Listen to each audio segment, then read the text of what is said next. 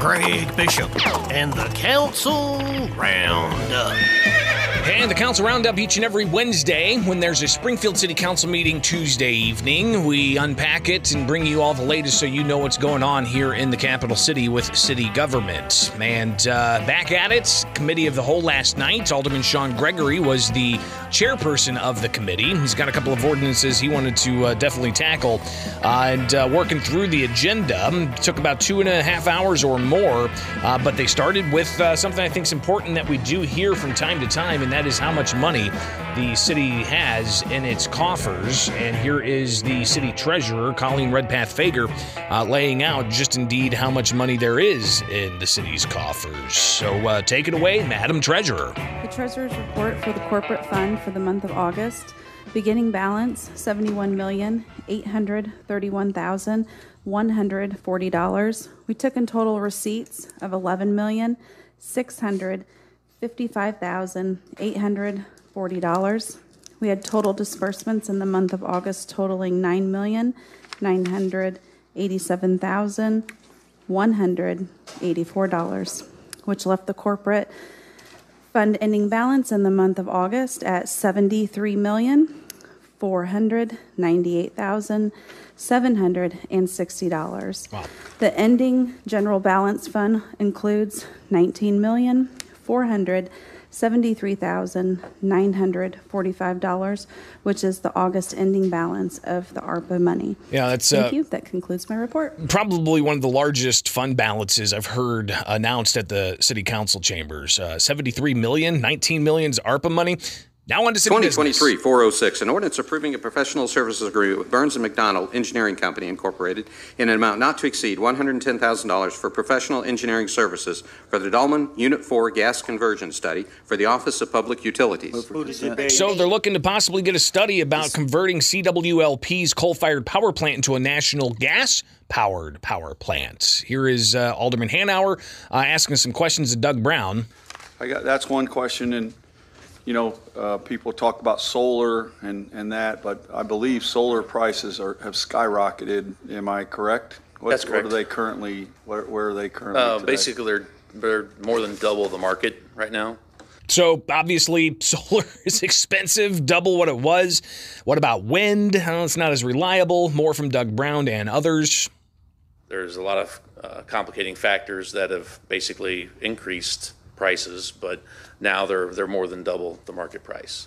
So, that's something we would have trouble trying to justify to the city council and to our customers, that we would raise basically rates to pay for that. Wow. What's the wind prices? Are they have they doubled as well? Or are they? Well, wind doesn't fit our portfolio very well. Solar does. Especially with Unit 4 and our peaking units that we have. So wind, there's some factors in there that you have to look at. It's genuinely probably a little bit cheaper than solar because a lot of them are existing.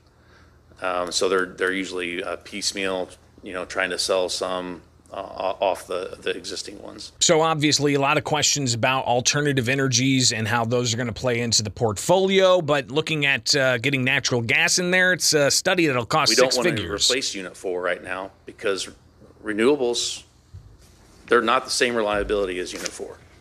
Well, plus we got a lot of debt service. What's our debt service on right, and Unit that goes 4 now? until 2040. 2040. And that's about the time the Governor J.B. Pritzker gave for coal-fired power plants to essentially shut down. So you've got that in the mix here as well, with state policy cracking down on these things, more with from CWLP. For burning coal prices, if they go up too much more in the future, we need to be able to look at other fuel sources. Natural gas is one of them in order to be able to retain the reliability. Once the technology, I think, comes along, if there's something that can replace the reliability with Unit 4, we would definitely consider that at that point. What would that be, though? Could it be natural gas? There were several people there to talk from environmental groups kind of pushing back on this idea.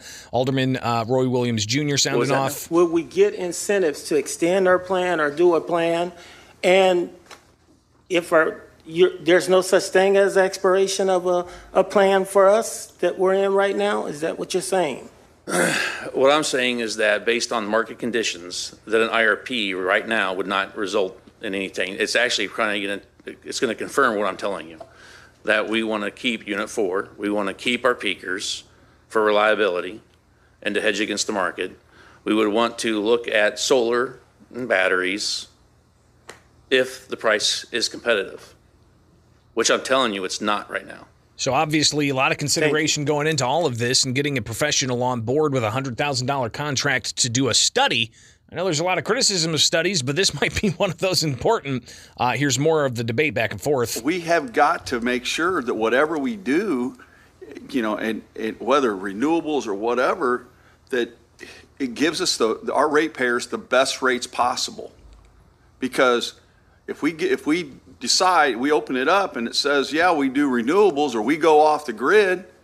And in this case, if we were working off the grid and we had to get 50% of our grid, our power through solar, it's twice the price of what the regular power is. We'd be paying that, and that affects our ratepayers. I think that's one thing we got to understand. And we're going to have special interest groups come up, and they're wanting us to get off coal. They're wanting us to get off petroleum products. Every time I've met with them, that's their game plan, and that's fine and dandy. But if it doesn't help, if it's not the best for our ratepayers, I'm sorry, I won't be on board for it. And CWLP is one of the only municipally owned power generating facilities owned by the taxpayers and the ratepayers. Here's Alderman Donnellan.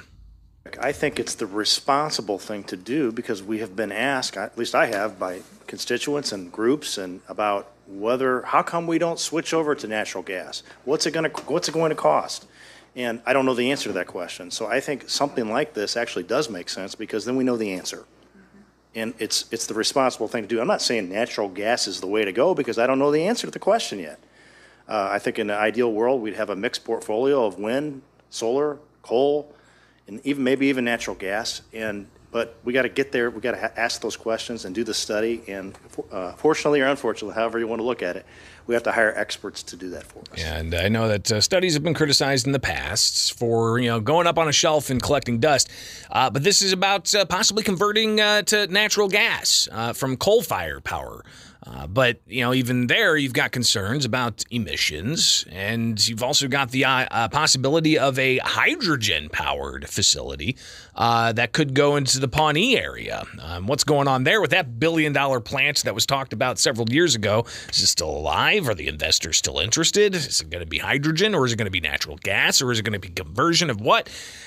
Still a lot of uncertainty out there with more and more policies coming down the pike to impact energy production, not just in Springfield, but all across the state of Illinois. All right, so we're in the middle of the Council Roundup, a review of last night's Springfield City Council meeting here on WMAY. I'm Greg Bishop. Follow me anywhere, Bishop on Air. All right, back at it with the Council Roundup from last night's Springfield City Council meeting, and the next conversation they're having is about problem properties, something they've talked about time and again, but here is a reading of the ordinance up for consideration. It's from Alderman Sean Gregory, who announced that he just wants to talk about this, even though he's going to withdraw the ordinance. Here is the ordinance as read by Clerk Lesko. Ordinance amending the 1988 City of Springfield Code of Ordinances as amended by adding Chapter 106 regarding the health and safety property registry. Excuse me. Thank you, sir. Alderman Gregory, he has some individuals come up to address this issue, including from the local property owners group. Anthony Nudo, he addresses the council. My name is Anthony Nudo, and I am the treasurer for the Springfield Area Landlord Association.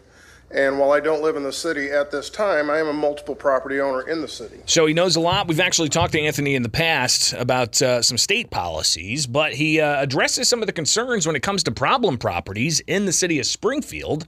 Vacant property registry, where those properties that are vacant, they get registered, and then the city collects the money off of that and tears them down. Right. We've seen a lot of houses tore down in Springfield, and you know what? By right, some of them probably needed to be tore down. Absolutely.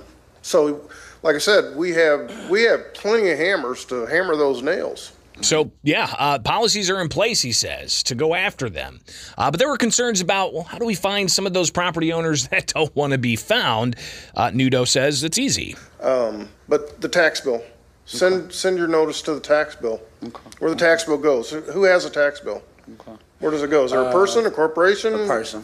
It's a person. Okay, well, that's your clue right there. That's the person that needs, if you have to serve them, then that's the one that has to be served, and then you can continue in the process. So again, Alderman Sean Gregory bringing this ordinance up because he's talked about it in the past. In particular, he's got a lot of problem properties he wants to address. Here is Alderman Gregory sounding off. Mr. Fuchs, Public Works, I'm with y'all. Y'all do a wonderful job once we can get to them. So we'll keep working at it, and I think it's just more of a finding them and getting to them and serving them. And if they want to fix up the houses that we're barking about, fine, I'm all for it. But if not, and you're going to run and play games, I'm done with it. I'm tired of it. So obviously an ongoing conversation. There's been other efforts to try to have a landlord registry of sorts that didn't advance. But next up on the agenda, an ordinance authorizing an additional payment with Evans Carthage for branch and yard waste disposal services associated with the Duratio storm event 6/29/2023 in the amount not to exceed $561,570 for the Office of Public Works. So another $500,000 for waste pickup from trees and stuff that have fallen down. Things could get worse, Director Fuchs from Public Works says. I want to warn everybody, that storm was so devastating, and we have so many trees, and we are all Midwesterners. We love a big tree with a great canopy so we can sit in the backyard and enjoy the shade. These trees have been damaged. They've been severely damaged. We're cutting trees down every single day. We're taking major limbs out of trees every single day. We're going to continue to have that problem, I suspect, on into the winter. And one of my concerns is, let's say we get a classic Midwestern storm. We get 4, 5, 6 inches of snow, maybe a foot of snow. Right. Then the temperature drops to 3 degrees. Oh, boy. The wind picks up out of the northwest for 2 or 3 days. Yep. These trees are damaged. Yep. They'll be extremely cold and dry at that point. So, folks, we need to be prepared to continue to lose large limbs and trees throughout this city, certainly through the winter. You know, I think that right there is a pretty important message that we need to convey to everybody out there, property owners. Listen, if you've got some branches that are rubbing up against some of the power lines, you need to get the utility out there and get that cleaned up before winter comes around. If you've got some dead limbs and things, it's probably best to take care of that this fall any way you can before we do get any potential ice storms that might come and just wreak havoc on the infrastructure some more. So I think Director Fuchs there making a pretty compelling argument of just doing the best you can to maintain such properties. All right, is the Council Roundup again last night's 2.5-hour meeting, more than that. If you're waiting to hear any conversation or debate about Lincoln Library, they really didn't have it. All they did was they just advanced several ordinances. One, keeping Catherine Harris on as the interim library director, and then also an ordinance to have the appointed library director, Gwendolyn Harrison. Both of those, no debates. They just put them on the agenda for next week. So again, last night was the committee of the whole, where they determine which ordinances are going where, either on debate or on consent, or if they're just going to withdraw them, or they will debate some things. But next week's when they take final action on those issues and what they covered last night. But again, no debate last night about Lincoln Library, so it'll be interesting to hear what happens next week. And of course, we'll be covering it here as we do each and every week with the Council Roundup. More, though, coming up here on WMAY. Back at it with the Council Roundup, a review of last night's Springfield City Council meeting, where we unpack some of the highlights that you need to know about, things they talked about. Of course, a lot of it early on started with the issue of power generation and possible study looking at transferring the coal-fired generation to natural gas. What about hydrogen? Is that going to be part of this study? Anyways, that's going to cost 6 figures. You've also got a $500,000 contract extension for picking up more yard waste after that derecho, which really just wreaked havoc. I mean, how long were people without power? A week or so? But the warning is, things could get dicey this winter if we have a mixture of ice and wind because some of these trees are so severely damaged. But anyways, let's go on now and hear from the next issue up for consideration. at last night's Springfield City Council meeting. Here is the clerk reading off the next ordinance. Grant agreement with Better Life, Better Living for Kids and payment in the amount of $215,000 pursuant to grant number 203-186 from the State of Illinois Department of Commerce and Economic Opportunity in the amount of $3 million for the Community Collections Program for the Springfield Police Department. So this is one of three ordinances that Alderman Sean Gregory wanted to bring up and discuss, and he had these on first reading last week. Here's Alderman Gregory discussing this a bit. So what I wanted to do, these groups have been at the table with us and former Mayor Langfelder for, over 2 years, and with a promise that we would move forward on this empowerment zone. And we have, we got young people needing the attention and the activities and the just overall mentorship in our community. So Gregory's looking for some of the $3 million in grants the city's getting to go to these programs that former Mayor Langfelder had worked on. He continues on, but Hanauer jumps in. But I just am concerned, we don't want to screw things up and lose everything, is my concern. If I may follow up, the $645,000 was specifically told to not only me, but former Mayor Langfelder and Chief that is supposed to be used for programming only. And that's why we use $400,000 in a core grant from Representative Sue Sarah on the buildings. Now, the buildings are going to cost a substantial amount of money that we don't necessarily have. So therefore, I came back to the plan. The plan says that $645,000 is supposed to be used in the empowerment zone that we can't get off the ground.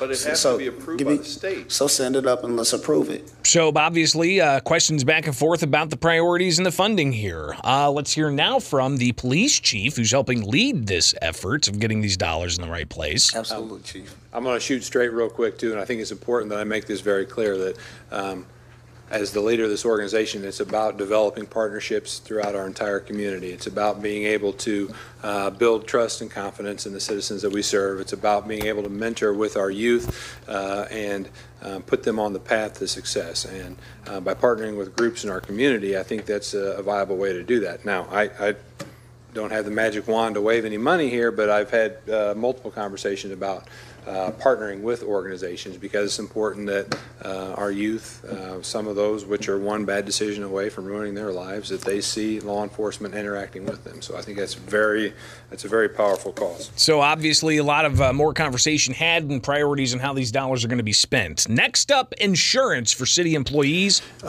People are leaving us early because they can't afford the insurance. We're 25 officers short when we started this term. Because the pay was significantly lower than everybody else in Central Illinois. Some of the other things that have our officers leaving before the end of their 20 years is because they can't afford to quit the job and retire from their job because they can't afford the insurance. We need to do something different. I will not vote for this. I think it's bad. I think it's bad for the police department. And we need to stand up for our police officers, and this is why I'm against it. So Alderman Redpath there talking about two different ordinances, but he has support for one, opposition for another.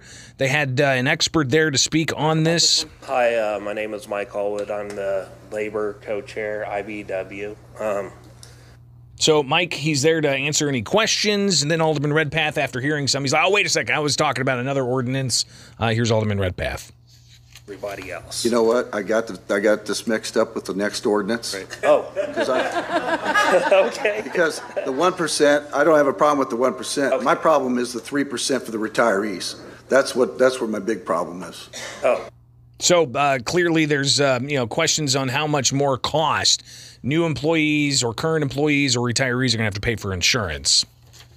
That group of people is generating 28% more of the cost in our actual spend than any other group, active, union, non-union, non-active, HSA, just because of the nature of the plan.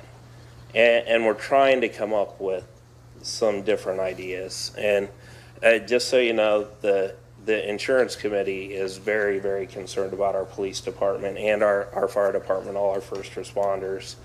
And we have partnered with the chief to help fund the Visions program for the police out of our wellness funds.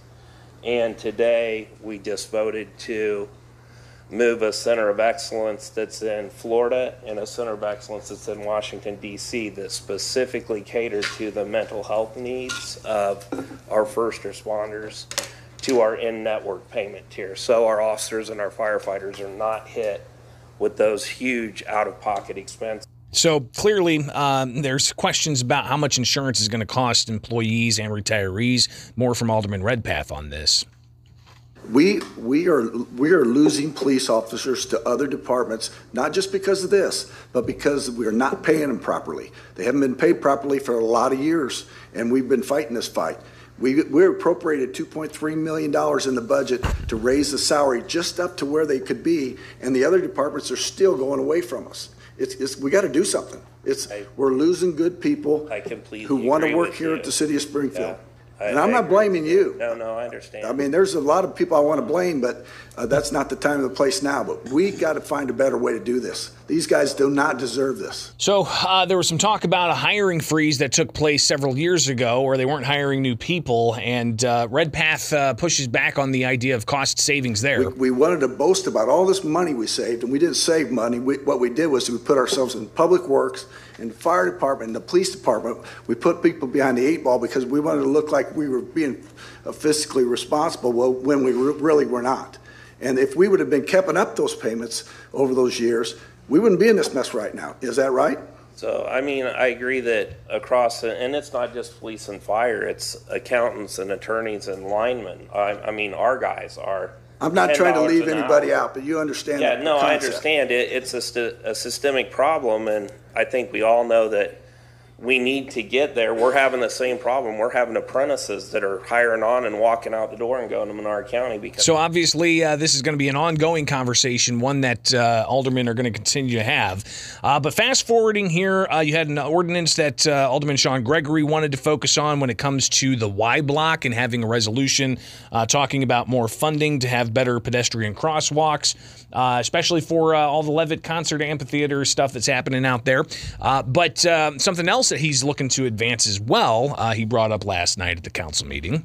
What this particular ordinance is to create a minority business enterprise similar to what the state does, where minority businesses can go in, put in their information, and they will be a certified minority business with the city of Springfield.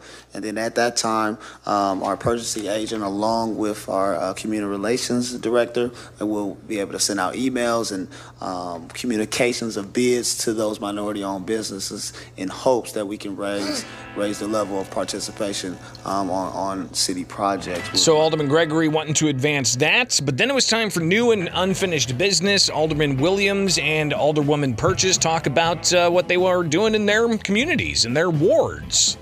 I would like the citizens to tour my ward. I want to show my 25 worst locations, houses and buildings. And if they would please contact me, we could set these tours up and then get them started, please. So that was my new business. Thank you. Thank you. Alderwoman Purchase.